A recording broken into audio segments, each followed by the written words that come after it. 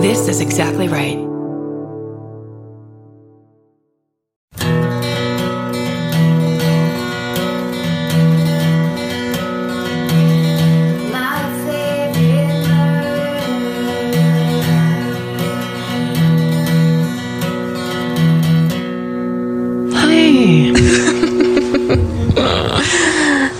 Hi.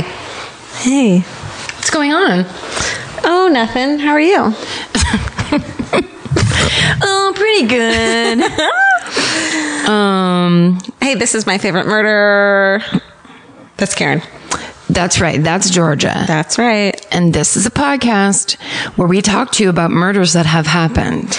We also talked to you about the presents that we just opened from a bunch of murderinos that are the fucking awesomest. And we've been given lovely, lovely gifts, all sorts of different things. I enjoy, one of the things that I opened was Buffalo Bill's lotion. It puts the lotion on the skin, or else it gets the hose again. You can get that on Etsy as well. Do you know that person's name? We should probably do it in an orderly fashion, right? But I love it. It's handmade. Her name... It's handmade is the name of her, and her name is Bethany. Fuck. All right, we'll figure it out. Well, also, she sent us presents because we'd already given her a plug on the show. Yeah. And so now we're in an unending cycle of gifts and plugs. Man, you send me catnip and I'll fucking... That seems wrong, though. I know. That seems like immoral. Let's start over. The whole thing? No. Hey, what's going... Okay, so what's going on? Well, the thing that people keep on tweeting to us, and when I say keep on, and certainly I want to communicate with people, and I certainly want to know things when it's breaking news. Do I want to know things 300 times from breaking news? Probably not. Vincent Lee, the man from the bus that killed that boy that was sitting next to him because he thought he was a demon. In our cannibal episode, and it was the most horrifying story, cannibal or not. And it seemed to be that the horrifying details got lost in the fact that I don't know Canadian geography very well. That's right. Really what people got up in arms about. That's what people are angry about. Listen, I tried to correct my saying of Worcester, and apparently I was wrong again. Listen, I tried. I mean, look, I feel like we might be making a mistake even acknowledging anything at this point. But that man, Vincent Lee, has now been entirely released. How the fuck? It's how Canada does it. How the fuck? They've decided that he is rehabilitated and that he is going to go free. It's the way their system is set up. You know what's interesting is that instead of having a like there's a parole board of people who are, I don't know if they're voted or whatever the fuck, but there's a parole board that decides if people stay or go. Why isn't that also a jury of our peers who are like, hell no, I don't want that guy living next door to me? Well, because I think that's the given. I think that if you asked anybody, do you want a criminal out in society? The answer is no, lock them up forever. But I think the idea is, if you are trying to aim for rehabilitation, especially with this guy who was a complete schizophrenic who just didn't take his meds. Yeah. He did not know where he was. He honestly believed a demon was sitting next to him. None of that, of course, is an excuse or makes anything okay, especially for that family. But that's really what was going on with him. Now that he's on meds, that's not the person that he is. Yeah, but there's no assurance that he's going to keep taking his meds. Right. There's also no assurance that you won't kill me right now. I think that the overall discussion of what is jail for and what is rehabilitation for real, because I think that anybody who feels unsafe wants the answer to be lock them up forever. We never see them again. Right. It's, I mean, we have gotten so many emails and everybody's response is like, what the fuck, what the fuck, what the fuck? But there are tons of articles about the way the Canadian justice system works. And that is, the goal is not lock them up and you never see them again. And because of that, there's a lot of people that are super pissed off about it. Yeah. I mean, that's not our goal here either, but that happens sometimes. Either one happens sometimes. Well, we're going to be in Canada this weekend, so everyone let us know what you think about it in person. Yeah, we're going on tour this weekend, our first big tour. Mm-hmm. Yes. I was out on Saturday night with Vince. We got an Uber home by a retired cop who was a policeman in Compton for years, who was so fucking cool and had his Service Poodle with him, who was the sweetest fucking dog. They just like sat on our laps the whole time. Now, was that a poodle that had served on the LAPD? No. That was his own personal... It was his... I have PTSD from serving in Compton on the police force for years. So I get to have an Uber and carry this fucking adorable, chill as fuck dog with me the whole time. And he was like, awesome.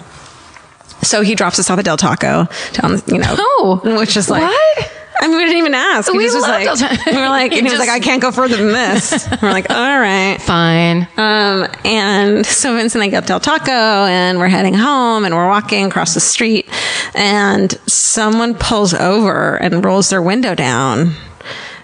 And I was like, oh, fuck. And he yelled, and it's just some random dude by himself, you know, like at midnight, and he yells, "Stay sexy." That's crazy. I know. I mean, I had a toxic masculinity shirt on, so I don't know if he knew it was me. There you go. Or he's like, "This is my favorite murder, girl." He's just shouting you out. He just fucking shouted at me. And That's awesome. Screamed at him. Now, that's hilarious to me because I think you and I talked about that where you were like, is it nerdy to wear your own shirt? Right. And you clearly made that decision. I made the decision on that shirt because it's a like protest message, and it says "My Favorite Murder" with very small on it, and it looked really good on me. I love that shirt. Which one did you get? Well, all right, actually, it's funny they ask that. This is not a setup. I got the just the regular unisex t-shirt, size small, and the next day I emailed our fucking awesome girl at the Printful, Kirsten, and was like, can we get this in women's shirts as well, because that didn't fit me very well. You know how like you want certain shirts to fit well, so we now have ladies shirts instead of just unisex. Oh, cool. Yeah, cool. My favorite murder shirts.com. Felt cheap. I like it. I like that you're personally walking the message around. Yeah, that's fun. I felt pretty cool. Okay, first. So on June 6, 1996 at 2:31 a.m., 911 dispatchers in Rowlett, Texas, which is a suburb east of Dallas, receives a call from Darlie Rotier. She's panicked, and she tells the operator that her home had been broken into and that a stranger had attacked herself and her two sons, Devin and Damon, who were 5 and 6, while they were asleep on the couch, and the person who broke in had stabbed the boys multiple times and slit her throat. So Devin was stabbed twice in the chest with a ton of force, and Damon was stabbed half a dozen or more times in the back. And Darlie, the mom, who was sleeping downstairs with the kids, so her throat was slashed and she had a bunch of other wounds.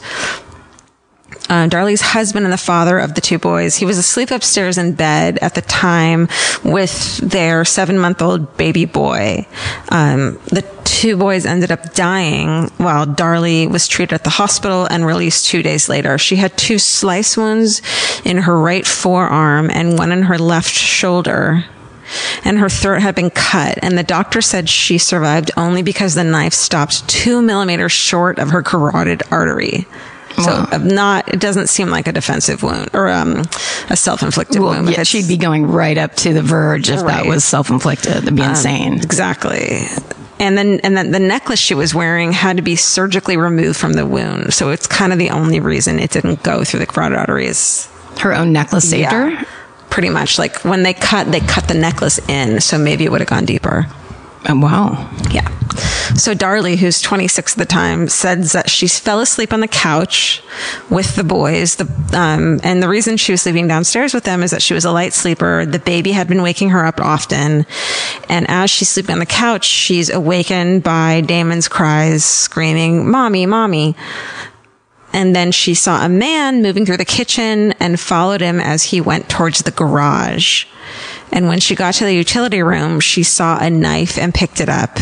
And only then, she said, did she return to Devin and Damon and realize that she had been stabbed as well. Her husband, Darren, comes downstairs after hearing Darlie cry and scream and begins administering CPR to Devin. And by then, whoever it was had disappeared, so Darren never saw him. And at the scene, the police find a window screen in the garage has been cut, but the windowsill is undisturbed. Like all the dust and dirt's still there. So no one really jumped out of it or in through it. And the knife that was used came from inside the house. But also there was a sock with the boy's blood on it dropped a few houses down on the sidewalk. And a few days after leaving the hospital, Darlie shows up at the police station with dark bruises all over her arms, saying that they had come from the attack. But the doctors who examined her said that the bruises were too fresh to have been inflicted on the night of the attacks. And they say that her wounds are self-inflicted, but I saw them, and it is like a full bruise from her shoulder down to her wrist. Like, it's not just a couple little light bruises. It's fucking half of her arm is a gnarly bruise. Yeah. You're completely convinced she didn't do it to herself. I don't know that yet. Yes.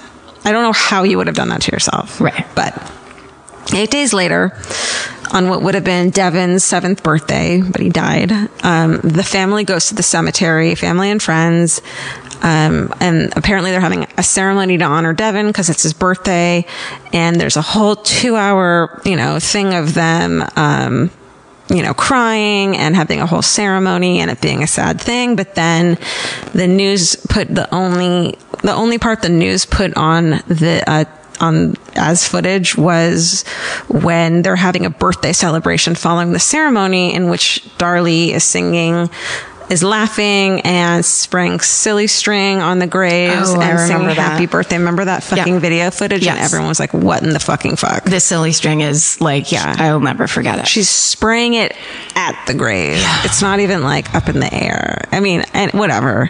She's chewing gum and she's laughing. And I don't care if you fucking had a ceremony before that and you're crying. It's fucking weird. And she's just creepy. And so 4 days later, she's charged with capital murder. Wait, the one who cut her own throat? Uh-huh. Or whose throat was cut? Yeah. Throat was cut so deep closely that it almost cut her 2 centimeters away from her carotid artery. Millimeters, you said. Millimeters, I don't know. That's crazy. Yeah. She's arrested for capital murder. The crime scene consultant says that the evidence suggests the crime scene had been staged. So the prosecution suggests that Rotier murdered her sons because of the family's financial difficulties as well as postpartum depression from her 7-month-old child. Oh. She had never been convicted of anything. She had never shown abuse towards the kid, didn't have any mental illness, apparently. They described her as a pampered, materialistic woman with substantial debt, plummeting credit ratings, and little money in the bank, who feared that her lavish lifestyle was about to end. And it's true, they had a lavish lifestyle for sure. But fucking so do a lot of people. So San Antonio chief medical examiner, testifies that the wound to Rotier's neck came within 2 millimeters of her carotid artery, and that was not consistent with self-inflicted wounds he had seen in the past. But Tom Bevel, we'll get to, testifies that cast-off blood found on the back of her nightshirt indicates that she had raised the knife over her head as she withdrew it from each boy to stab again. So there's like these little blood spatter. And on the it fucking spatters blood onto her back. But it's the old blood spatter that right. And let's remember Tom Bevel's name. Oh, okay. Mm-hmm. Post-it note on Tom Bevel. Okay, so I listened to the 911 call because of course I did. And I'm about to play the whole thing for you right now. No, I'm not. And then door slam. Yeah. My car peeling. It sounded a lot like the JonBenet Ramsey 911 call. Patsy Ramsey's like panicked. I'm freaking out. I can't answer the questions correctly. there's something off. And the way that when the analysis happened, the me, the I, my baby, her, like not, which I'll get to as well. So it's more the 911 call. She's talking about herself more than the people who need 911 services. Yes. And she's answering questions very well until the question is pointed, and then she freaks out. You know what I mean? Like, remember, she was like, what happened? And then Patsy just starts screaming, my baby, my baby. You know, she won't fucking answer the question. Right. Okay, so there's this. Okay, so let's get to that. There's this fucking incredible blog called that's statement-analysis.blogspot, which I've been to before just to read. I read John Benet Ramsey, the Patsy Ramsey 911 call analysis. This guy's really fucking good at it, and it's super cool. He examines the entire call and finds a bunch of discrepancies that leads to him thinking that she's actually knows more than she's saying. So a couple of the things is that she's more concerned with explaining what happened than with the fact that her sons are dying. So she keeps coming to conclusions about, they came in. How did they get in? Why would anyone do this? It's inconsistent. She can't keep her pronouns or articles straight, which this guy, statement analysis explains is very weird, such as he says stuff like them and then calls them him and then calls them they, then someone, then some man. It's never like him. It's never always him or always a certain person. Oh, talking about the guy that broke in. Yeah. It's always a different pronoun, which I find or article. It's very interesting. And in the call, she establishes her alibi, for the fact that, so the 911 caller says, so Darlie says that there was a knife in the utility exit. And the 911 caller says, okay, leave it there. Don't touch it. And Darlie says, I already grabbed it. And then she says, God, I bet we could have gotten prints from that. Maybe. Like what? But she's having a panic attack. She's panicking while she does that. But I already grabbed it. And like establishing the fact, and then goes back to it later. Like, but sorry, in that panic also says we could have gotten prints off of it. Goes back to it. I can't believe I grabbed the knife, reminding you. I bet we could have gotten prints off of that. But imagine someone having a hysterical Patsy Ramsey breakdown during that. Imagine your children bleeding in front of you, and you're talking about where that you could have or couldn't have gotten prints. She also says, like, I bet this happened. Like, she's trying to convince the 911 operator of what happened. Yeah. And her husband too. So she's trying to convince her husband what happened while he's administering CPR to his kids. Instead of asking how they are, she keeps saying, Darren, this thing happened. Can you believe this happened? Someone broke in, Darren. They broke in. Like, she's trying to convince him of it. She's talking about the crime as opposed to, like, the criminal as opposed to the result. What happened as opposed to, are they okay? Are they alive? What's happening at this moment? He says the mother accepts the children's death even while they're still breathing, saying they're dead. My children are dead. And one of them is dead. One of them is still breathing. I think he's giving him CPR, and I think he's like, they can tell that he's still alive. Yeah. So she keeps acknowledging their death. And he was saying, the guy from this website is saying that, you know, parents won't acknowledge their children's death for, even when saying, you know, your kid passed away. No, it didn't happen. I don't believe, it can't be true. Like, that's a normal parental. I feel like I've seen that on some shows or whatever. People, how they know it's fake on the 911 call is that exact thing of when you're on the call, it's always about the hope and the help and get fixing here it, now, getting it done. Get here quicker. Why aren't they here yet? Exactly. Yeah. As opposed to, like, let's all on this call decide this is over. Yeah. She keeps yelling, they're dead. Okay. And then here's the other thing about it. So she keeps calling her kids by different things. So it depends on how she's saying they are, that she changes. So at one point she can say they're dead. My babies are dead. And then when they're still alive, they're called the boys or my children. Changes depending on what state she's saying they're in. So it's never my babies. It's never the boys. It's never my children. It's always dependent on my babies are dead. Period. There's never my children are dead. Oh, it's always my babies. Then the children. Why would they attack the children? They're still, you know. It's just like she's almost got written her lies these certain ways. It's not even. it's something rehearsed, but it's also the way someone who was legitimately reacting wouldn't say those things. They wouldn't stick to it. They would stick to it. Oh, they would. They would. My babies or my children. They would stick to just one of those things the whole time. Yeah, I got it. Yeah. And she can't keep the chronology of her story consistent. Things keep fucking changing, like them, him, someone. Those things are not. They're supposed to stay the same the whole time. And because she's doing the whole thing of like, this must have been what happened. They did this, they did that she has intimate knowledge of the killer's intentions and thoughts. Why would they do this? And explaining it. Crazy. How long was this fucking 911 call? It's like 9 minutes. It's like 5.5 minutes. Did you listen to the whole thing? Uh-huh. Oh, dude. Doesn't do nothing for me. Especially when I think they're not. Yeah. That's even worse when they're lying. I know. No, it's not worse to me. I don't want to hear someone's genuine grief. Oh, that's true. But it's almost like, well, anyway, go ahead. What? It makes me think of that Sherry Rasmussen thing I was telling you about that was on Case File. It's an amazing episode. I think it's like 3 or 4 Case Files ago. And if you haven't listened to it, you have to go listen to it. But it's this woman who was a cop. Right. Who killed her. She was obsessed with this boyfriend who didn't basically want her. She ended up killing his wife and then hiding out, like basically making sure she would never get caught for it. For years, right? For years. And then they finally trace it back to her and they have the entire interrogation, which she doesn't think is an interrogation and they're telling her is not one. They just need to ask her a couple questions.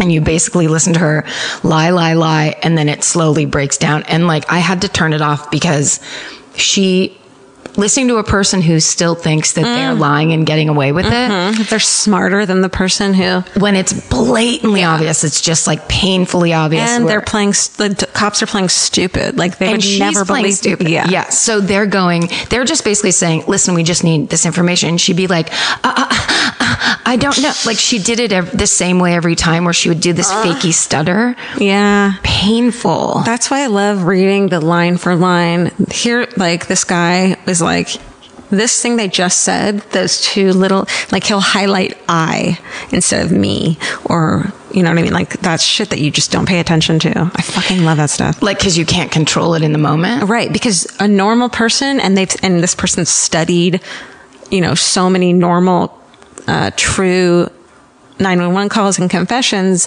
that here's what people say when they're legitimately going through grief and freaking the fuck out. Yeah. You don't say these other things and here's how you know they're lying. So, I mean, we know the ones that are lying, and he brings up examples of them a lot, of the ones that are like, it's like this one that is untrue, that is proven to be untrue. I don't know. I think it's fucking awesome. It is. It's fascinating. Okay. And here's my favorite part. And this is the last thing I'll say about it. She also talks about she also talks about how the knife is, quote, the knife was, quote, lying in the garage, like laying in the garage. And then he says, when an inanimate object is reported to be lying, standing, sitting, etc., the passive language suggests that the subject placed it there. Knives cannot, quote, lie down, nor stand, nor sit. So when the language is employed, it is a verbal sign that the speaker or the subject is responsible for the placement. This is commonly seen in murder, weapons, and in drugs, as in the drugs were sitting on the cabinet, is an example. And it is like, you think of it, it's like, it was doing this thing away from me that I had nothing to do with. The drugs were just sitting on the cabinet instead of the drugs were on the cabinet. There's something about the sound of an old-timey cash register that really takes me back. I know. It sounds like someone is about to hand me an ice cream cone, but it also sounds like we just sold some merch. That's right. And if you're a Shopify user like us, you know that this sound means you just made a sale. Shopify has helped millions of businesses sell their products online, but did you know they also offer the same support for brick and mortar stores? From accepting payments to managing inventory, they have everything you need to sell in person. So give your point of sale system a serious upgrade with Shopify. Shopify POS tracks sales across all your locations. That way, you'll always know what you have in stock and where. They also provide reliable tech that fits your unique retail needs, like turning a tablet into a credit card reader. And if you're looking to reach new customers, check out Shopify's marketing tools. They're easy to use and they integrate with all social media platforms. With Shopify, we have a powerful partner for managing our sales. And if you're a business owner, you can too. Do retail right with Shopify. Sign up for a $1 per month trial period today at shopify.com/murder.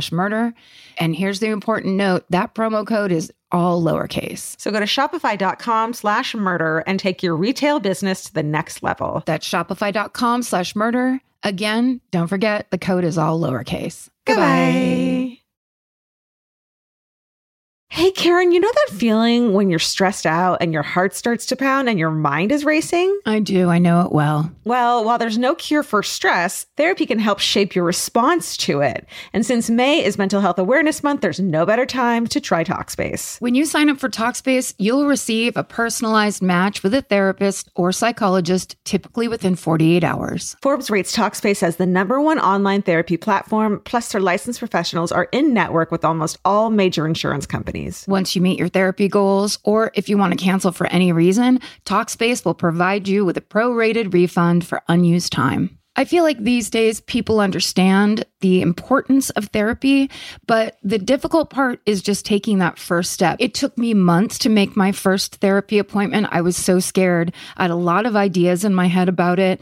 And that's why I think Talkspace is such a good idea, because making it so approachable will just get you there sooner. Then you can actually get in there, figure out what you need, talk to an actual professional, and be on your way to solving some stuff that you might want to solve. To celebrate Mental Health Awareness Month and the power of talking it out in therapy, Talkspace is offering our listeners $80 off your first month with promo code SPACE80. Go to Talkspace.com/MFM and use promo code SPACE80. To match with a licensed therapist today, go to Talkspace.com/MFM and enter promo code SPACE80 and get $80 off your first month and show your support for our show. That's Talkspace.com/MFM. Enter promo code SPACE80. Goodbye.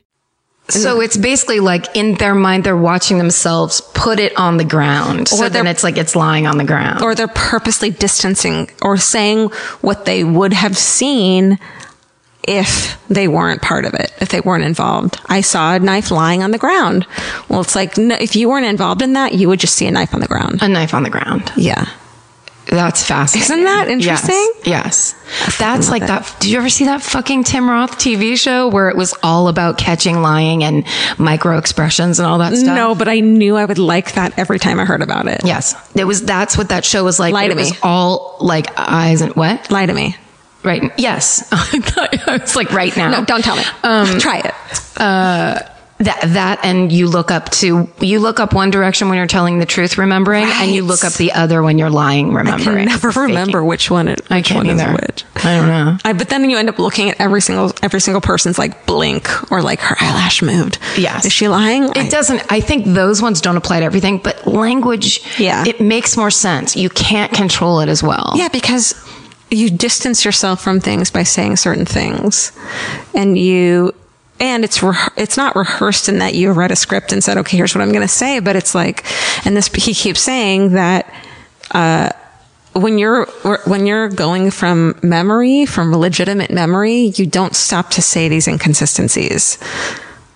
You know, I fucking love it. You don't stop to go, we could have gotten Prince off the net. Right. It's just blatantly fucking. Or at that point, it's like, it doesn't matter you telling me over and over again that someone broke into your house and came at you doesn't matter. What matters is getting someone over there right away.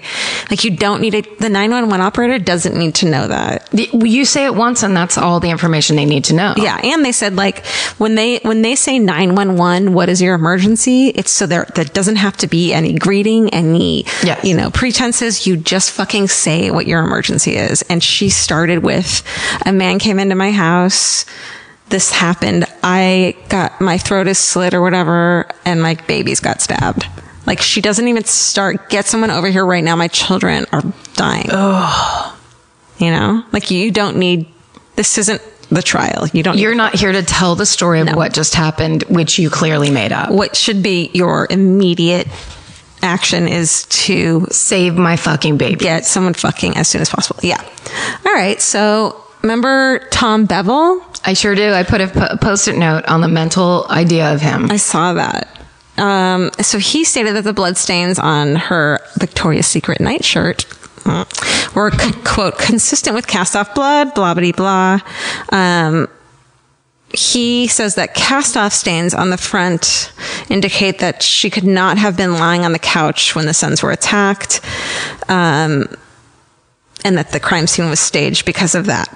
So Tom Bevel is the dude who is being taken to court and has proven that a bunch of the blood spatter analysis that he testified to and got people fucking found guilty for, a lot of that is incorrect and bunk science. He's the one that made it up, right? Like, he basically became a blood spatter expert, right, on his own declaration. Yeah, and I don't even know if he thinks that he made it up.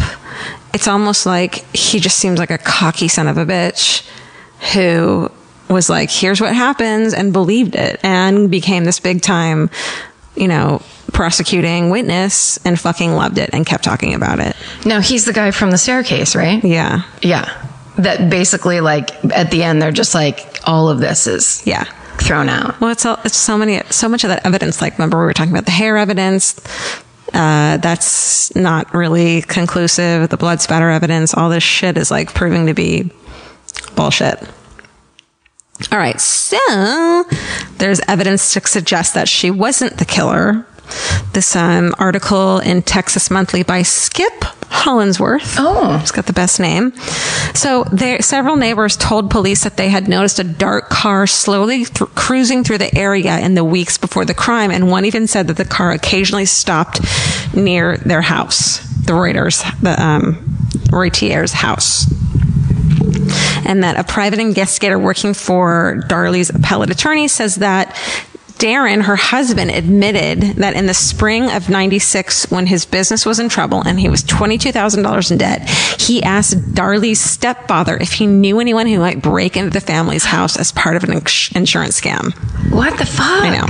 He admitted this to the reporter, Skip Hollinsworth, who wrote an article about it and said that he confessed to the scheme, that this was true. He asked someone to break into their house to steal shit. So they could make money. So they could get the insurance money off the items he stole.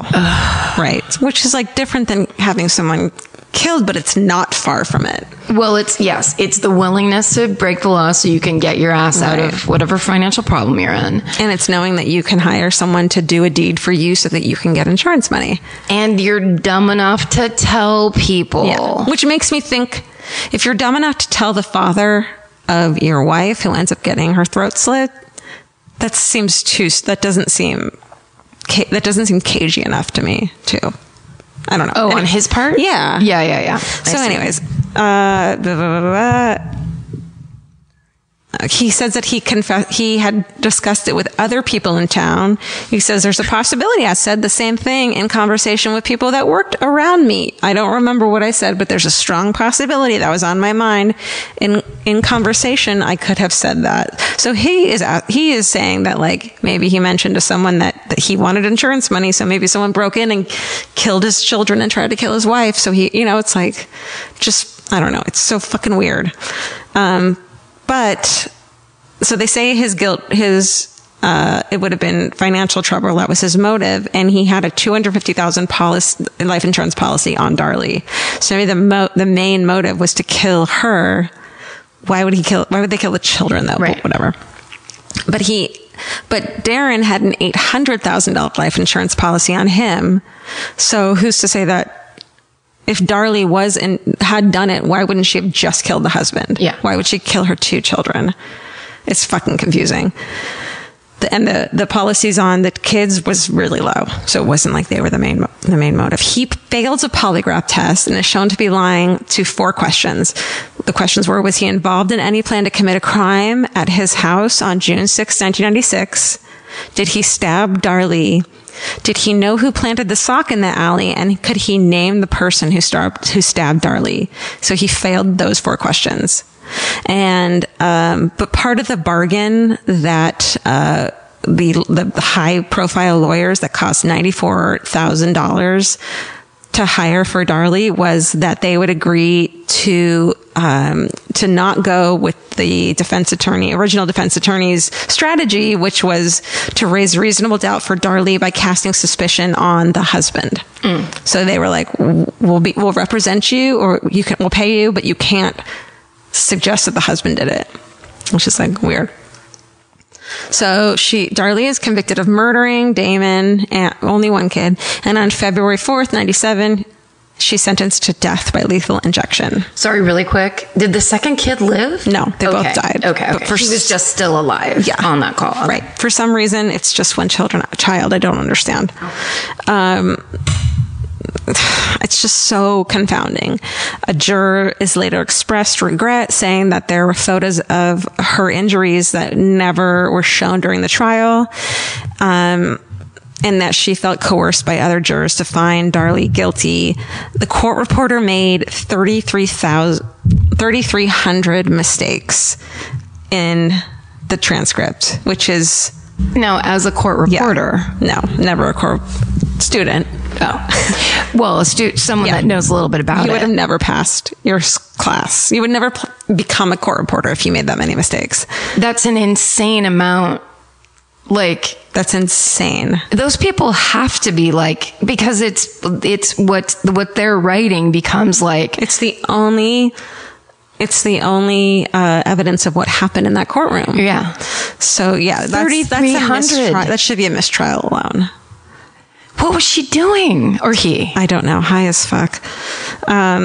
She acknowledged that she had lied to cover what she feared was an irreversible error that would have gotten Darlie a new trial. So she made these many mistakes and then she lied about it. Because she didn't want her to get a new trial? Because she didn't want to get in trouble. Oh. And she lost her license. But I think that's fair. Yeah. But she was granted immunity from prosecution by the DA's office, if she had spoken about it, they would have gotten a new trial for Darlie. So it's all fucked up. That alone, fucking, who cares? So I watched the first jailhouse interview of Darlie, and she has that creepy little girl voice of the weird little girl voice of something is not right with your voice. You know what I mean? Oh yeah. No, I was just thinking Maria Bamford has a joke. The higher your voice, the angrier you are. Yeah. Maria Bamford could play this chick really well. I bet she could. She looks like our friend Glennis McCarthy. Oh, wow. Pretty blonde, looks all American, and then just has this little voice where she's just trying really hard and it's just so creepy because the interviewer, the woman, the news reporter is female, and the way Darlie is talking to her is just it just seems creepy. It's just not right. Which I know is not a reason why someone killed someone. What's the vibe though? The vibe is not understanding that you seem off, like the sociopath. Here's what empathy looks like, and I'm trying to do that, and I must be so believable. Oh, so what, overly or under? Overly, not even overly, just not authentic. Mm-hmm. She's not overdoing it. It just doesn't seem authentic. Which I will fucking take back if she's found innocent. Little girl voice. Oh, and at the end of the interview, she asks to sing a hymn she used to sing to her sons. And she sings it straight to the camera. No. Looking forlornly with her fucking furrowed brow. And she does all the Christina Aguilera highs and lows. What are you Not very low, not very well, but does the Jesus, No. Yeah. It's fucking weird. And she's singing straight to camera, trying to look sad. There you go. And that's all I need. Do you know what I find weird too? And this could just be me being an atheist, is when people are like, well, it's okay. I'm going to see them in heaven. I'm fine. They're fine with someone dying because they think they're going to see them soon, which is if that's what you believe, fine, but you should still be mourning the fact that they're dead and they died horrifically. You shouldn't be it's fine. I'm going to see them one day. Also, if you're the mother, yeah, any mother, even if they're children are full grown. Yeah. If the children die before the mother is fucking ruined. Broken. There's no time to sing a goddamn song. No. It's to like, the reporter in the show says she asked to sing a song that you can tell by the way she says, like, she didn't just let it play out with her singing. She voiceovered, she asked us to do this. wait, is it local or is it like a 2020? It's like a 2020, but it's like late 90s. The other thing is all these people online, and there's all these like, Darlene's innocent, Darlene's not innocent. And everyone goes to, the silly string at the graveyard and how fucking crazy that is. And she's laughing and chewing gum. And every single time that someone mentions that says, well, you don't know how someone grieves for their, that's the argument for everything. Like, you can't read into that at all because you don't know how you'd grieve and blah, blah, blah. And it's like, that's true for the night of, and you're in shock and you don't cry in hysterics. But 8 days later and you're fucking laughing and don't have a sign of fucking, you look really pretty and the news vans are there and they're supposed to be there. Yeah. And you're celebrating. You're doing a show is what you're doing. You're quote celebrating. Well, yeah. The idea of like, we're going to celebrate birthday. his life, even though it just ended. Yeah, that doesn't happen for 10 years. Then 10 years later, like, we're going to celebrate his life. We're going to let some balloons go. Right. Whatever the fuck. Yes. It's not like laughter and kind of joy. Also, all of that indicates a drug or a drink of some kind. Right. Because there's a bit of separation of like, to me, that's what that sounds like. It reminds me of, remember that fucking horrible case. No, I'm not. Which one? Tell me. The whatever 3. The boys. West Memphis 3. Yes. Remember that one where the one mother, she, like, once they have to go, she starts getting interviewed and she's clearly fucked up. Yeah. She's like drunk and on pills. And she's like collapsing. Yes. Like, it's that kind of thing where it makes perfect sense. Yeah. Like, I don't expect people to grieve correctly or do anything. And I do expect them to take something to medicate themselves so they don't have to sit in that horrible shit. And you understand denial, being like, I'm not crying because I don't understand. I'm at a hospital around strangers and you're telling me, like, this isn't I'm not at home looking at my children's clothing. You know, I'm not acknowledging this. This doesn't make any sense right now. Yeah. You're just in this nightmare world. Right. All of that is fine. Right. But it doesn't have an underpinning of celebration and laughter. Totally. It has an underpinning of like, when someone's like a tragic drunk, right, and you're like, oh no, they're on the verge of tears, but they're like, it's fine, everything's fine. Well, the things that remind me, okay, so this happened in June of 96. December of 96 is when fucking JonBenet happened. And there are really a lot of similarities. Patsy Ramsey going on camera and crying about my babies, or my baby, hold your babies close, same kind of wording, and full face of makeup, looks fucking put together as shit, is on it, already doing PR. Her lawyers already like, get in there and do some PR and like clean the shit up. I mean, no, don't. I can't imagine. First of all, I can't imagine what it'd be like to have a child because it's so goddamn stressful. How you would do anything. Like, if I lost a child and then they were like, you have to go talk on TV, I'd be like, I will murder you. Yeah. Like, get the fuck away from me. When one of these two little fucking sleepy furry beings that are hanging out with me right now, my cats, they're not, whatever, that could be taken in a lot of ways. I will be a wreck when these two die for the rest of my fucking life, and they're not my children. Right. It doesn't make any sense to me. So I think what happened is that Darlie and Darren planned something together. There's no way that he was just oblivious to all of that. No way. Right? Not if he was already asking people if he could make money by getting his house robbed. He knows insurance scams. Yeah. He knows what's going on. Her deep neck wound, I don't think she could have done herself, but could have someone else who's fucking trying to make it look that way. But who stabs their own children to death? How? Well, maybe the intruder they paid to come in and do it they're not their own children. But it's not their own children. What do you mean? I think they did hire someone to come in. But they're hiring someone to kill their own children. You're not saying it's not their children. You're saying it's not the intruder's It's not the intruder's children. And that maybe Darlie was the only intended victim and something went wrong. Oh. Because there's so many ways she could have covered it up. She could have just not been sleeping downstairs that night. You know what I mean? Like, why was because the kids were sleeping downstairs. They were doing that on a regular basis. It was summer. They watched TV late. She could have just gone to bed and let the kids sleep downstairs if she really didn't. Yeah. Why did she have to be in the mix at all? Right. Yeah. And why do you think? Why what? Why do you think she had to be in the mix at all? That doesn't make any sense to me. Maybe she legitimately has nothing to do with it and Darren is the only one involved. Maybe it's some guy who worked for him and was like, I'm going to do this and then he's going to owe me money. And they had nothing to do with it. I don't think that's true because there's no other evidence. I mean, whatever. Fuck, I've been going on too long. I'm sorry. It's bonkers. No, it's fascinating. Well, also, if then yeah, flip it around.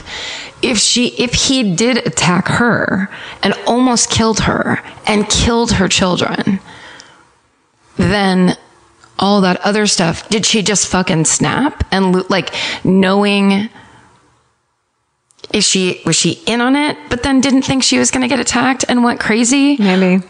Or did she realize, I mean, that's... But the thing that they said too is that mothers who kill their children drown them, poison them, suffocate them. Don't manically stab your own child. Stabbing is fucking awful and intense, and like the personal one. Especially when she's never had a history. I mean, aside from postpartum depression, which I think fucking everyone gets, every mother gets. And, she's freaking out because they don't have any money. So she's stressed, but you don't go from no mental issues like Andrea Yates, who had them, who kept trying to fucking get help for that. But there is like the Diane Downs, which is she shot, which is different, but at close range. Yeah. Her 3 children. Right. That's even shooting and stabbing, fucking light years when it comes to your children. Don't you think? Is that fucked up? I mean, we can say this because we don't have kids, so we don't. Well, how the fuck would we know it all? B, I agree with you in that stabbing is, like, if each one was stabbed once in the chest and they both died. Even throat slit. As much as I hate to say it, it's like, you're gonna. But here's what I didn't say, is that one of the kids was stabbed on the ground. They were on the ground through to the carpet 4 times. Oh. Like, it was not a like, no. It's like a fucking angry stabbing. I know. What happened? I think it was an intruder, but I don't think that they're not involved. But she's the one that went to jail and he did not? Death penalty. So she's still on death row? Yeah. And he is never... He's living with the baby, who's now older, obviously. Because this was from the 90s? 96. Fuck. Yeah, dude. And the whole family's behind her. They all don't think she did it. Like, his family, no one thinks she did it. I mean, go watch her interviews and tell me what you think. And go watch the video of her fucking spraying silly string and... No, I've seen it. Chomping gum. I saw that video like right after it happened. Me too. And I can still replay it in my head at this moment. The silly string is so aggressive. It's like, even if you just was the balloons, the silly string is like...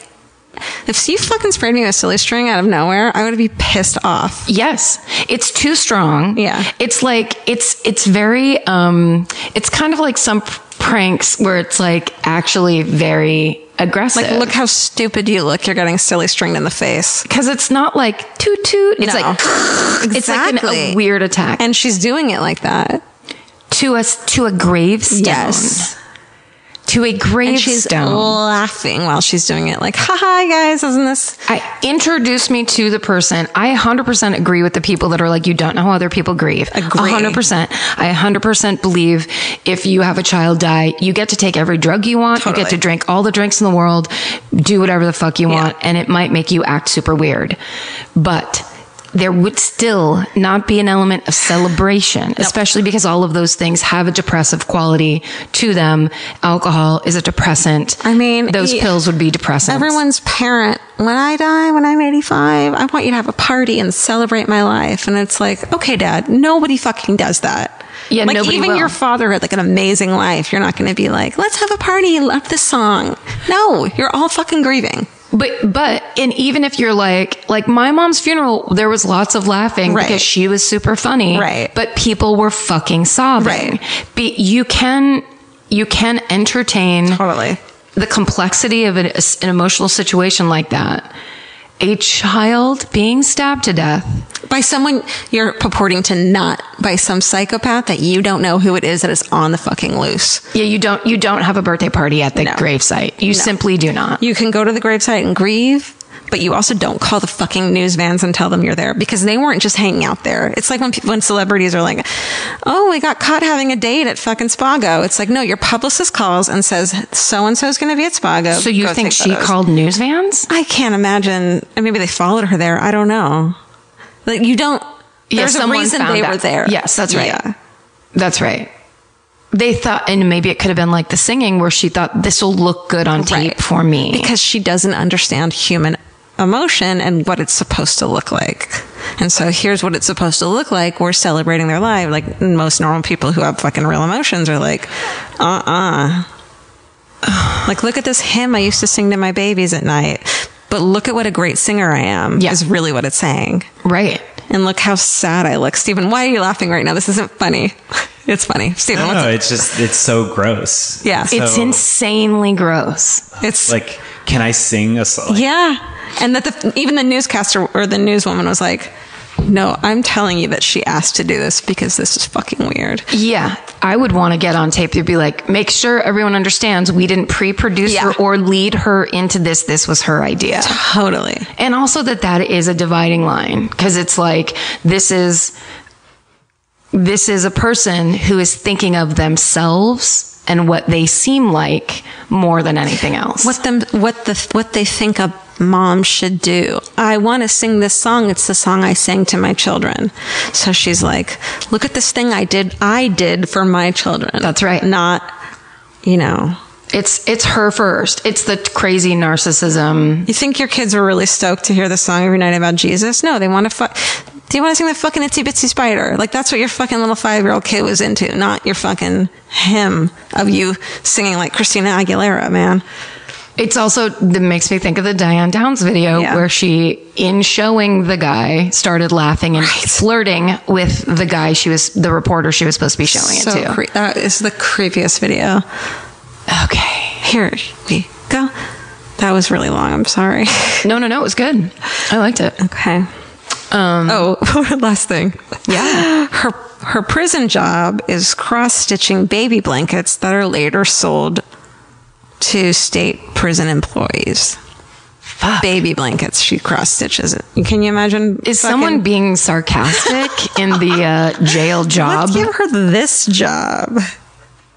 Or is that somehow supposed to be her fix? She's saying, maybe she's telling people that, but it's not true. They trust me enough to make their baby blankets, but really it's like... I also want to know about that neck wound. It's neck wound, right? I mean, there's photos of it, and you can't tell because it's covered up by like bandages, but it looks... I can't tell. But from what I read about it, it's deep. Fucking crazy. Yeah. Also because most of those people they do something to the opposite arm. And it was on both sides of her body that she got hit, which is not normal. He was in it? He did it He did it to her. She wasn't supposed to do it as deep, maybe. Fuck, man. When do we find out? What? If that really happened? What happened? Tomorrow. Oh, good. You call me? Yeah. Okay. We'll go to our Twitter. And we're gonna be the only ones who know, and we're gonna... I mean, it is like cut to 40 years later. It's just all these, that's how all these are. And maybe that's part of the draw. It's just that thing of like this long real life mystery. And you can like entertain all these different possibilities because you don't want to be like, this is what happened and I know it. Right, because you can't be. Who fucking knows? Who knows? But also, you know a little. Like that thing of like analyzing language and stuff. Yeah. And it's been 20 years. Can you fucking believe that? So, you know, I read conflicting comments on every fucking thing of like, this happened. I'm like, I never read anything about fingerprints anywhere else. What are you fucking talking about? And then you have to go down that. It's just like... Was there any new stuff? It's just little things. DNA. They're going to do DNA testing on this fingerprint. Like, I don't know, but nothing has been concluded too. It is pretty fascinating that guy, that the blood spatter expert was in this case. Right. Specifically him. How many, did he just travel around the country fucking up murder cases? It sounds like it. It's all right. Piece of shit. Georgia, have you ever been blown away by the most simple dish at a restaurant, like perfectly scrambled eggs? Oh my God, yes, Karen. And then all I want to do is make that dish at home and eat it every day. Well, you probably could, as long as you have the chef's secret ingredient, Made in Cookware. Made in was created to bring restaurant quality performance kitchenware to home chefs around the world. For years, they've built their business by supplying restaurants and top chefs with high-end cookware. Some of Tom Colicchio's most treasured dishes at his restaurant Craft are made in Made in. Whether you're cooking for professional critics or just the critics you live with, your meals will benefit from the quality of Made in products. Like their carbon steel cookware, it combines the best of both cast iron and stainless steel clad, so it's rugged enough for grills or an open flame. It's the MVP of summer cookouts and cook-ins. What I really love about Made in Cookware is that it actually makes something like having a Memorial Day barbecue much more convenient because you can keep everything on the grill. If you need to throw,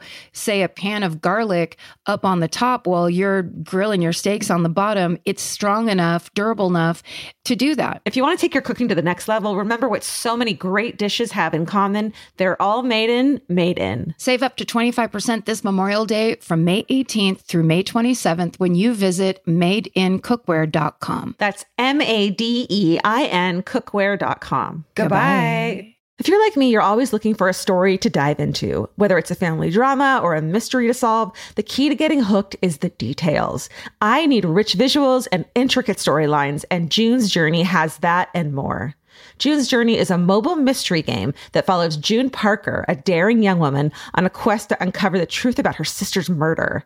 This is your chance to test your detective skills because you'll play the game as June herself. Explore beautifully designed scenes from the 1920s, like lavish estates and gardens, and don't forget to keep an eye out for hidden clues. There are twists, turns, and catchy tunes, all leading you deeper into the thrilling storyline. And if you play well enough, you could make it to the Detective Club. There, you'll chat with other players and compete with or against them. June needs your help, but watch out, you never know which character might be a villain. Shocking family secrets will be revealed, but will you crack the case? Find out as you escape this world and dive into June's world of mystery, murder, and romance. It's all just one tap away. Discover your inner detective when you download June's Journey for free today on iOS and Android. That's June's Journey. Download the game for free on iOS and Android. Goodbye. Well, are you ready for this one? Always. This is a story that I heard when I first moved to Los Angeles. This is kind of like a popular old-timey Hollywood like rumor story, which is the Fatty Arbuckle rape and murder case. Have you ever heard that one? Yes, I love this one, but I don't know a ton of facts about it. Okay, same here. That's why I looked into it, which makes it fascinating because the only thing I ever knew for a really long time was Fatty Arbuckle was a silent film star, like around the time of Charlie Chaplin and Harold Lloyd. And he was, that he raped and killed a girl and that he raped her with like a broken bottle. Right? Did you hear that too? Yeah. Okay. That's like, yeah.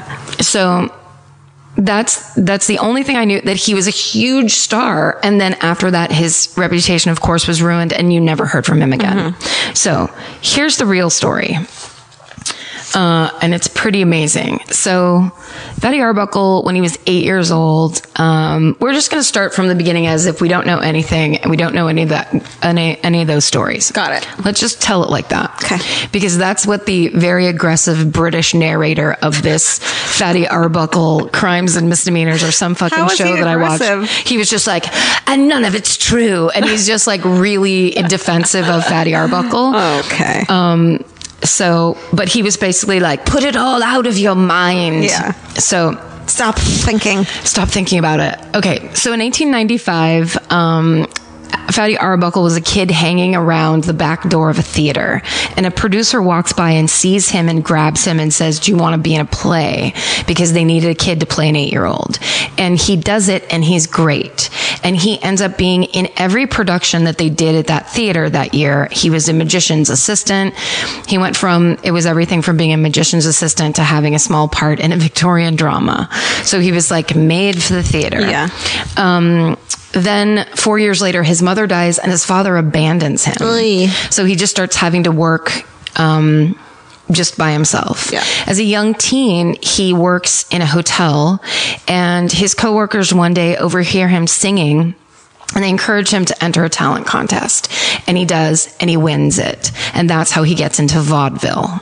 So this was like right at that time where it was the very beginning of silent movies. This is when all of Los Angeles was orange groves, and then like 3 basically film studios, one of which was Max Sennett's Keystone Films. And Max Sennett's Keystone Films was like huge, and they would just go basically take people out of vaudeville and start making movies of them. Crazy. So like if you see very few people have seen that much of Fatty Arbuckle, but like if you see any, and I highly recommend that you do it, like W.C. Fields started in vaudeville also. And when you start in vaudeville and you work in vaudeville, you have to be able to do this crazy shit. So it's like you have to be an acrobat, and you have to like do sleight of hand, and you have to kind of learn all the things so that you can be any act, basically. Like if you're a comedian back then, you kind of had to be much more talented than you have to be now. To play to the back of the room. Right. And so like, I mean, this is, I only saw the clips that they had in this documentary of Fatty Arbuckle, but he was like big and fat, but he was super, graceful, and he could like kind of do anything. And it was of course a lot of physical comedy, but he would do these really funny things. Like he would do a thing and trip, and then he would recover and do almost like a ballerina move. So it was, I laughed out loud during this documentary. I love it. And it also reminds me of like, there's some W.C. Fields short films, and it just shows what his vaudeville act was. And he could do a thing where he would take his hat off. It was like a set, like a living room. He'd walk in the door, take his hat off, throw it across the room, and it would go onto the hat rack. I've seen that. It's amazing. It's real. There's no... What? It's him. That's what he would do at vaudeville. Holy so shit. It was all versions of juggling. It was just like ways that they could juggle things. Sleight of hand and all this shit. Yeah, exactly. And so, basically they pull him out of vaudeville. He starts making short films for Max Sennett, and he is basically kind of the fat guy foil for like Charlie Chaplin. He becomes the most popular comedian that make any of these films. People love him. And then they let him start directing his own. He hired, I believe he's the first person to hire, I shouldn't say first person, but he's one of the earliest people to work with and hire Harold Lloyd and Buster Keaton. Buster Keaton worked under him for a while. I have such a crush on Buster Keaton. Buster Keaton is fucking amazing. He's so hot. And the big eyes. Yes. Yeah. And legitimately amazing. Yeah. And no, I mean, incredible. Yeah. And also hot. And well, cause like he did all those fucking stunts. Yeah. Like he did them. Yeah. They actually showed a clip of a movie that was a very early Fatty Arbuckle movie.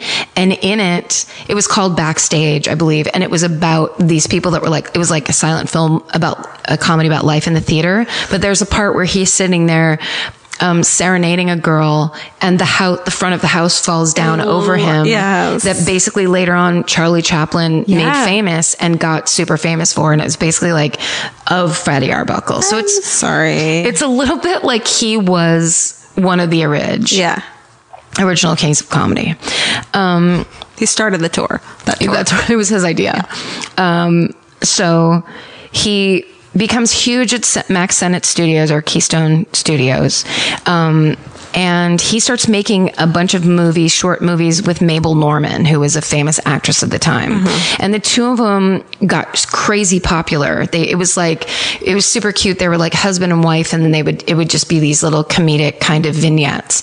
And they got so popular that they were asked, in 1915, they were asked to go to, it was called the World's Something Fair in San Francisco. So I don't know if it was the World's Fair, the official one. Or like a specific fair for something. Yes. Okay. But they basically, silent film was becoming this huge business. The film industry was like exploding, and the PR industry around the film industry was exploding. So like podcasts. Exactly. People are finally figuring it out. They were like, what? We are the new Mabel Normand and Fatty Arbuckle. Yeah. Do not say who's who. You're Mabel Arbuckle and I'm Fatty Normand. Nice cover. Fair. It's very fair. So by the summer of 1921, he had moved to Paramount Pictures. So I'm sure there was some kind of and I think this might, I don't know, I have theories about this. He moved from Max Sennett Studios to Paramount Pictures, and he got paid $1 million a year. In that money that time? Yes. Holy fuckballs. That is crazy. It's crazy. He signed a contract for $3 million, a 3-year contract for $3 million to make. If we got one of those right now in this No, life? I know. It's and this was fucking 1920. This was the Great Depression, essentially, or 10 years before. Yeah. But still, bananas money. It was back when people would be like, brother, can you spare a dime? And that was a meaningful amount of money. Yeah. So, penny candy. Button candy, the most useless candy with pieces of paper stuck on it that has ever been invented. So that contract was for him to star in 18 silent films in 3 years. He had just made a movie called Crazy to Marry. Tell me about it. Right. And it was playing in theaters across the country. And he had, I think he had just finished 6 feature-length films in 7 months. Can you fucking imagine? Yeah, that's bullshit. That's you make a full-on movie a month, and then he's like, guys, I'm tired. Let's go on vacation. Take a nap, bro. Yeah, so that was his plan. So him and 2 of his friends decide they're going to drive up to San Francisco to have a weekend of fun. Do you know how long it would take to drive to San Francisco back then? Oh, fucking. $3 million is a lot of money. It would take you 14 and a half hours to drive to San Francisco. If that, and there would be no gas. None. You'd have to bring gas with you, I bet. You have to wind your car up. Did they do that still then? That's right. It would take you 29 hours to get up there. 20 winds. It would take you so much energy. Yeah. All right. So there was no 5 back then. No, there was no 5 freeway. You were on that one the whole time. Yep. Okay. In the days leading up to this weekend, Fatty Arbuckle was not in the best of moods because he was having his Pierce Arrow automobile serviced when he sat down on an acid-soaked rag at the garage. What? And the acid burned through his pants to his buttocks, causing 2nd-degree burns. What the fuck kind of acid? And I don't know, I get that's something that they did in the 20s. Very common. Acid rags were everywhere. So he wanted to cancel the trip, but his friend, what's this guy's name? Al Fishback. The fuck is his name? Where is it? Somebody Fishback. I'll find it. That band. Said, no, we got to go. It's going to be fun. We've already planned it. Whatever. Yeah, my butt is burning. I have to sit for 29 hours. Well, you know what he did? He secured his friend Fishback, just secured a rubber padded ring for Arbuckle to sit on. Can you secure a go fuck yourself? For me to sit on? For me to sit on. They made the drive up the coast to the St. Francis Hotel in San Francisco. Is that nice? Have you been there? Very fancy. Okay. Mm-hmm. Has the best like lobby. It's the one that's on Union Square. At Christmas time, they have a humongous Christmas tree, and they have a great bar. I want to go. We should totally go. We're going to Oakland. We have no time. We do not. Okay. We jump on that BART to go sit in the bar at the St. Francis. For 3 minutes. Bye, everybody.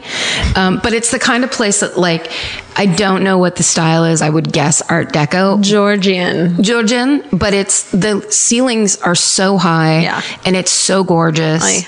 Yeah. I love that shit. San Francisco's a lot of the they're staying good there. spots. So that's where they are. Okay. They have 2 rooms that are adjoined to a reception suite. Jesus. So basically a party room in the center, 2 rooms off the sides. That's what we have booked for our trip. Is that how we're doing it the whole time? Mm-hmm. Okay. And then we were going to pick people.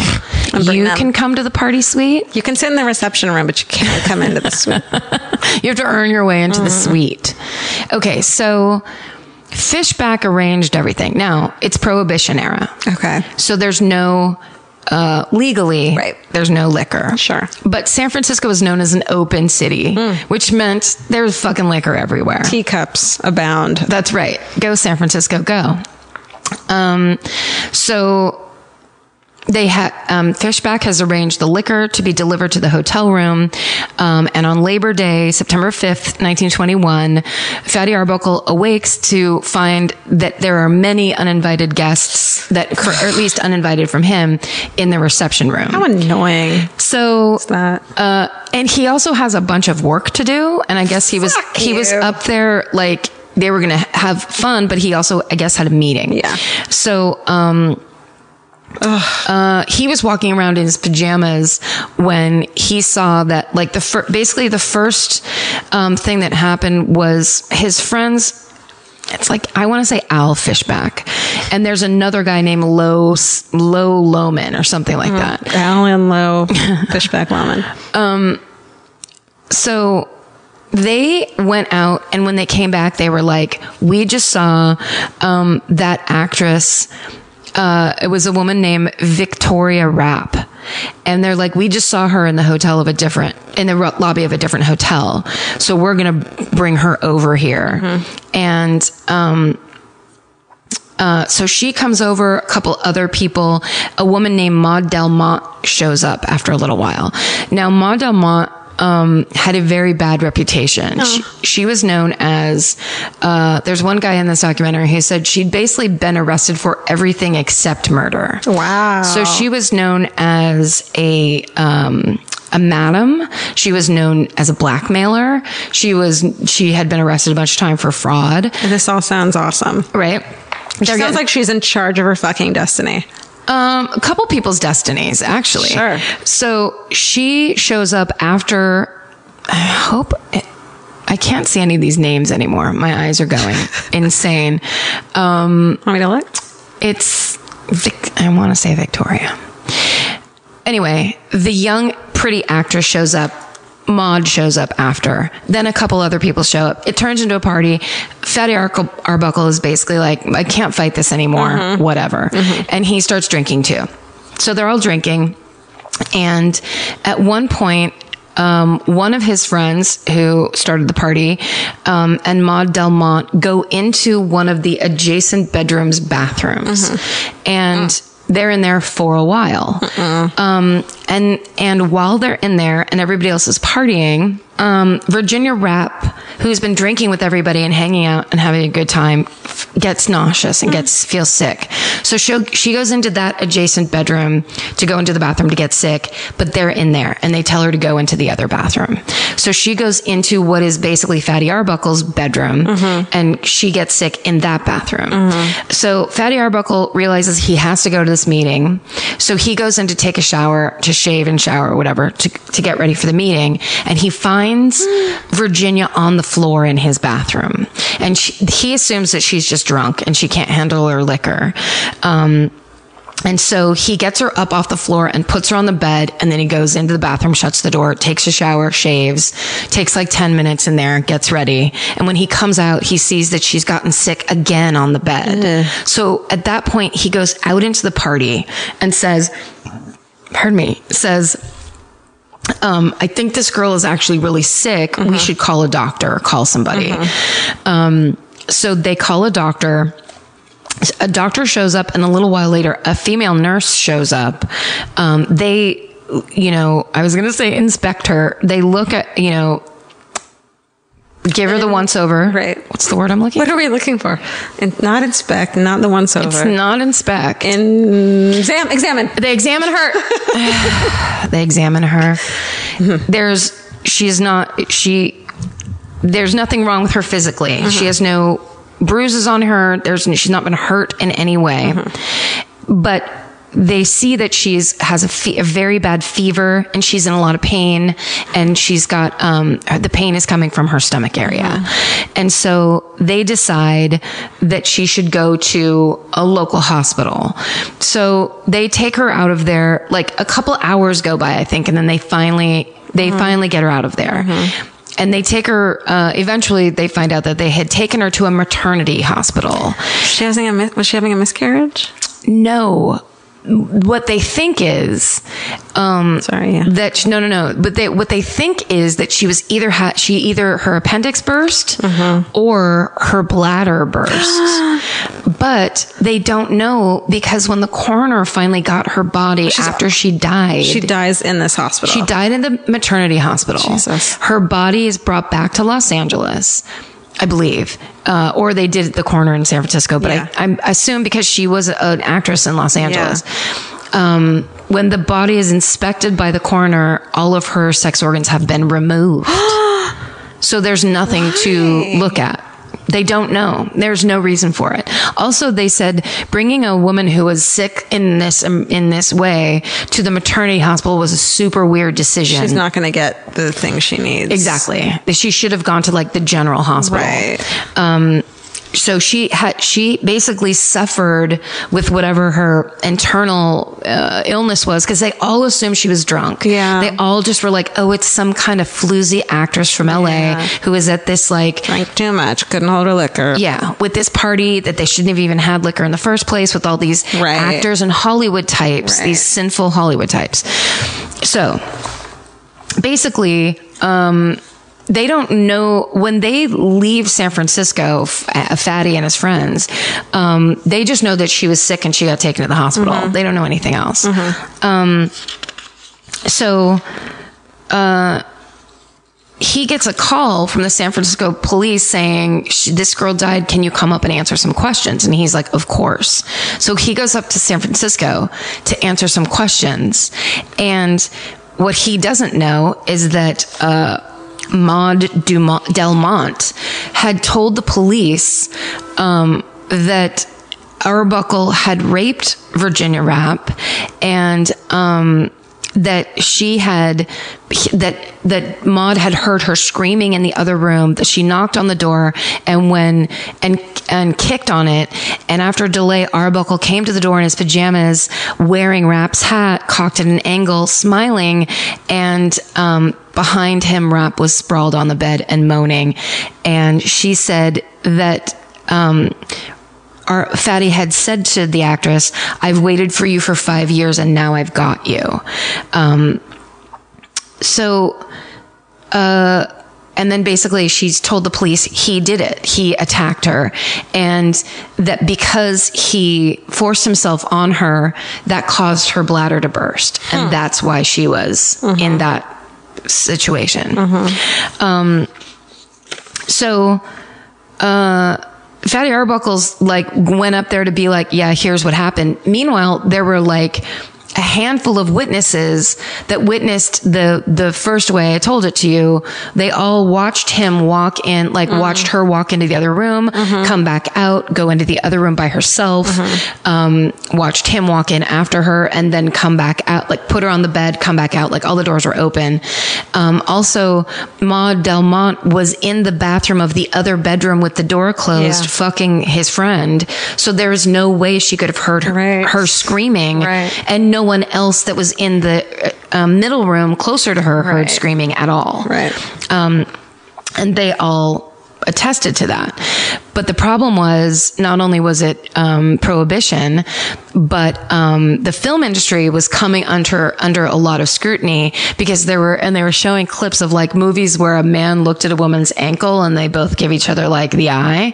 So there's like this, it was pre-Hays Code. Right. So it's Decency like shit. Exactly. So there's a lot of people in the country that are like, alcohol is of the devil, and so are movies. Right. So is Here's silent what it film. leads to their show. Yeah. And he's basically the king of all of it, Right. making a shit ton of money off of it. So this, the district attorney in San Francisco was a man named Matthew Brady, and he saw this case, who it was, what the scenario was, as the perfect political situation for himself, because he wanted to get in, have a career in politics, and he knew if he could put Fatty Arbuckle away as this rapist and basically Headlines. exactly, and also kind of like alcohol was part of it, Right. and that's another reason, and just like the whole mix was Specifically perfect. a bottle of alcohol being the fucking murder weapon. The wine bottle that he supposedly... Oh, right. Yeah, exactly. That was gossip. That actually came out way later. That didn't come in, but him like basically using his body, and smashing her to death. Jesus. The whole thing was so, it kind of also perfect, because he was such, when you see his face, it's just this big smile. He looks like a big moon face guy. All of his comedy was really light and cutesy. And so to be like, oh, this guy's a monster, was perfect for all of the tabloid rags. And William Randolph Hearst basically had a field day with this story. They had just been, the newspapers that came out about Fatty Arbuckle and this rape and murder sold more than this when this Lusitania sank. Jesus. Like it was the hugest story, and they never stopped. They actually there was the San Francisco police released a picture of Fatty Arbuckle when they were like, now you're under arrest. And he was just like, sorry, what? I came up here to answer your questions. So it's this picture of him standing there just looking completely like, what the fuck? And they took the picture, released it, and that went straight into the tabloids. Oh my God. And then the next picture they actually early version photoshopped. So it's him standing there looking off, and they photoshopped bars in front of him. So it looked like a reporter got in and took a picture of him sitting in jail, which they never did. Right. So basically they tried and convicted him in the newspaper. Right. And people couldn't get enough of the story, because it was one of the first big Hollywood scandals. I mean, I think it may have been the first big Hollywood scandal, and it was so graphic and so terrible that, I mean, so anyway, the problem was that when they get in to get all their witnesses and their stories for trial, Maud Delmont cannot keep her story straight. So she had told them at first that she and Virginia Rapp were lifelong friends. Then the next time that they talked to her, she says that they just met days before the party. Also, they discovered then that she has this insane criminal record. A lot of people know her as Madame Black. She had procured women for parties where she knew wealthy male guests would find themselves accused of rape and blackmailed into paying her. Right. So that was basically her whole thing that she did. Her shtick, and yet... Then there was the matter of the fact that there were telegrams that she had sent to attorneys in both San Diego and Los Angeles that read, "We have Roscoe Arbuckle in a hole here. Chance to make some money out of him." Holy shit. Yeah. But even though he knew those facts, he still took the case to trial. And those newspapers never questioned Delmont's version of the events or ever talked about her background or what an unreliable witness she was. Yeah. They just went after him relentlessly. And Buster Keaton and Charlie Chaplin vouched for his character and tried to speak out for him. But it was too late, and his reputation was in shambles. Also, Fatty Arbuckle's lawyers introduced medical evidence showing that Rapp had had a chronic bladder condition, and her autopsy concluded that there were no marks of violence on her body. There were no signs that she had been attacked in any way, but the defense wouldn't let, the prosecution wouldn't let the doctor who had treated Rapp at the hotel testify, because she had told the doctor that Fatty Arbuckle had not tried to sexually assault her, but the prosecutor got that point dismissed as hearsay. So that was not... Sorry. Yeah, so that didn't get in at all. And meanwhile, the defense was going to call witnesses that had damaging information about Virginia Rapp's past, and Fatty Arbuckle would not let them testify out of respect for the dead, he said. So he took the stand in his own defense, and jurors voted 10-2 for his acquittal. Wow. 10-2? Right. So there were two people that were holding out. And so then the prosecution tried him a second time. The jury deadlocked again. Oh my God. And it wasn't until his third trial that Fatty Arbuckle allowed his attorneys to call the witnesses who had known Rapp to the stand. And that was only because his funds were depleted. He had spent $700,000 on his defense. His career was dead. Yeah. They testified that Rapp had suffered previous abdominal attacks, drank heavily, often disrobed at parties after doing so, was promiscuous, and had an illegitimate daughter. None of which is only the first one is relevant. The drinking and the abdominal attacks was relevant, but at that point they were like, it's a character assassination and just attack. One of them also attacked Maud Delmont as the complaining witness that never witnessed. So they're basically up there saying that woman saw nothing, and yet she was your main witness. But those were the only people that could say that. Yeah. And he hadn't let them say it up until that point. So on April 12th, 1922, the jury acquitted Arbuckle of manslaughter, and after deliberating for 5 minutes. Jesus. Oh, that poor dude and the poor woman, Virginia. After a week later, Will Hayes, for whom the motion picture industry hired as a censor to restore its image, because this was such a huge scandal that like the entire motion picture industry was rocked. And Will Hayes banned Fatty Arbuckle from ever appearing on screen again. He would changed his mind 8 months later, but the damage had already been done. And Arbuckle changed his name to William B. Goodrich, or Will B. Good. And he worked behind the scenes directing films for friends who remained loyal to him, barely earning a living in the only business he had ever known. And a little more than 10 years later, in 1933, he had a heart attack and died in his hotel room. He was 46. Holy fuck. Yeah. Wow. Yeah. That's really fucking depressing. I didn't know it was like there was so much evidence that he hadn't done it. I know. Yeah, it's weird. Like no one talks about that. Well, I think it's like why that guy was all fired up at the beginning of that special. But then when you actually hear it, it's that thing that makes perfect sense because it's like the early days of like getting people over a barrel and blackmailing them and taking decency laws and all this crap. It makes me, it makes me sad.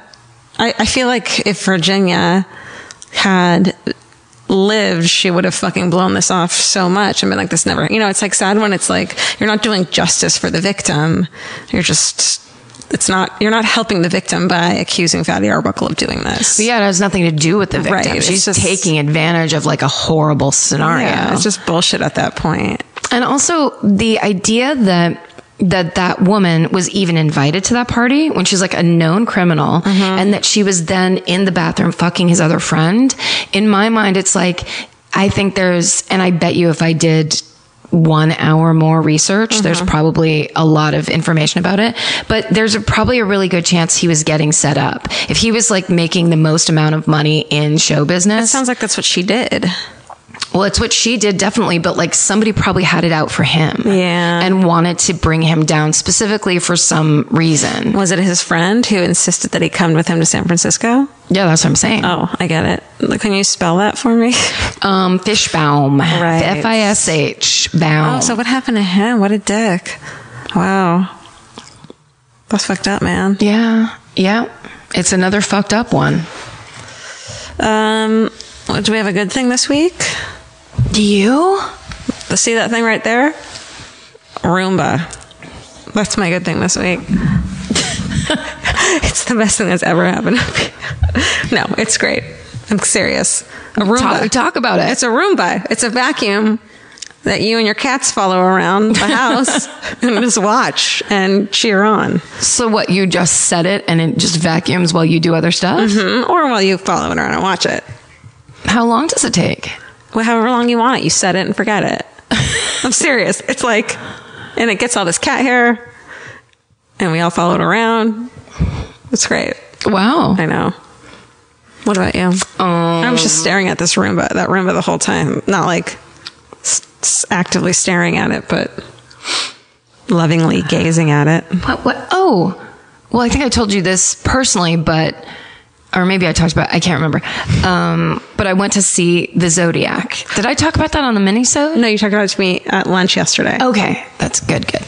Okay, so Cinefamily, which is the movie theater in town that shows rad things often and that I love and need to rejoin. I was a member for a year and then I was like, I never go to the movies. Right. Like, why am I doing this? And then it's like, because keep businesses open that do shit that's awesome. Right. And that's a perfect example because it's so cheap to be a member. And then they do things like this, which is they did a special showing of the movie Zodiac. So fucking cool. And it is the best movie. I keep thinking about it because when you see it in the theater, like the sound was really good and that theater is really small. Mm-hmm. That theater used to be called the Silent Movie Theater, which is kind of hilarious. Where a guy got fucking shot and killed in. Yes.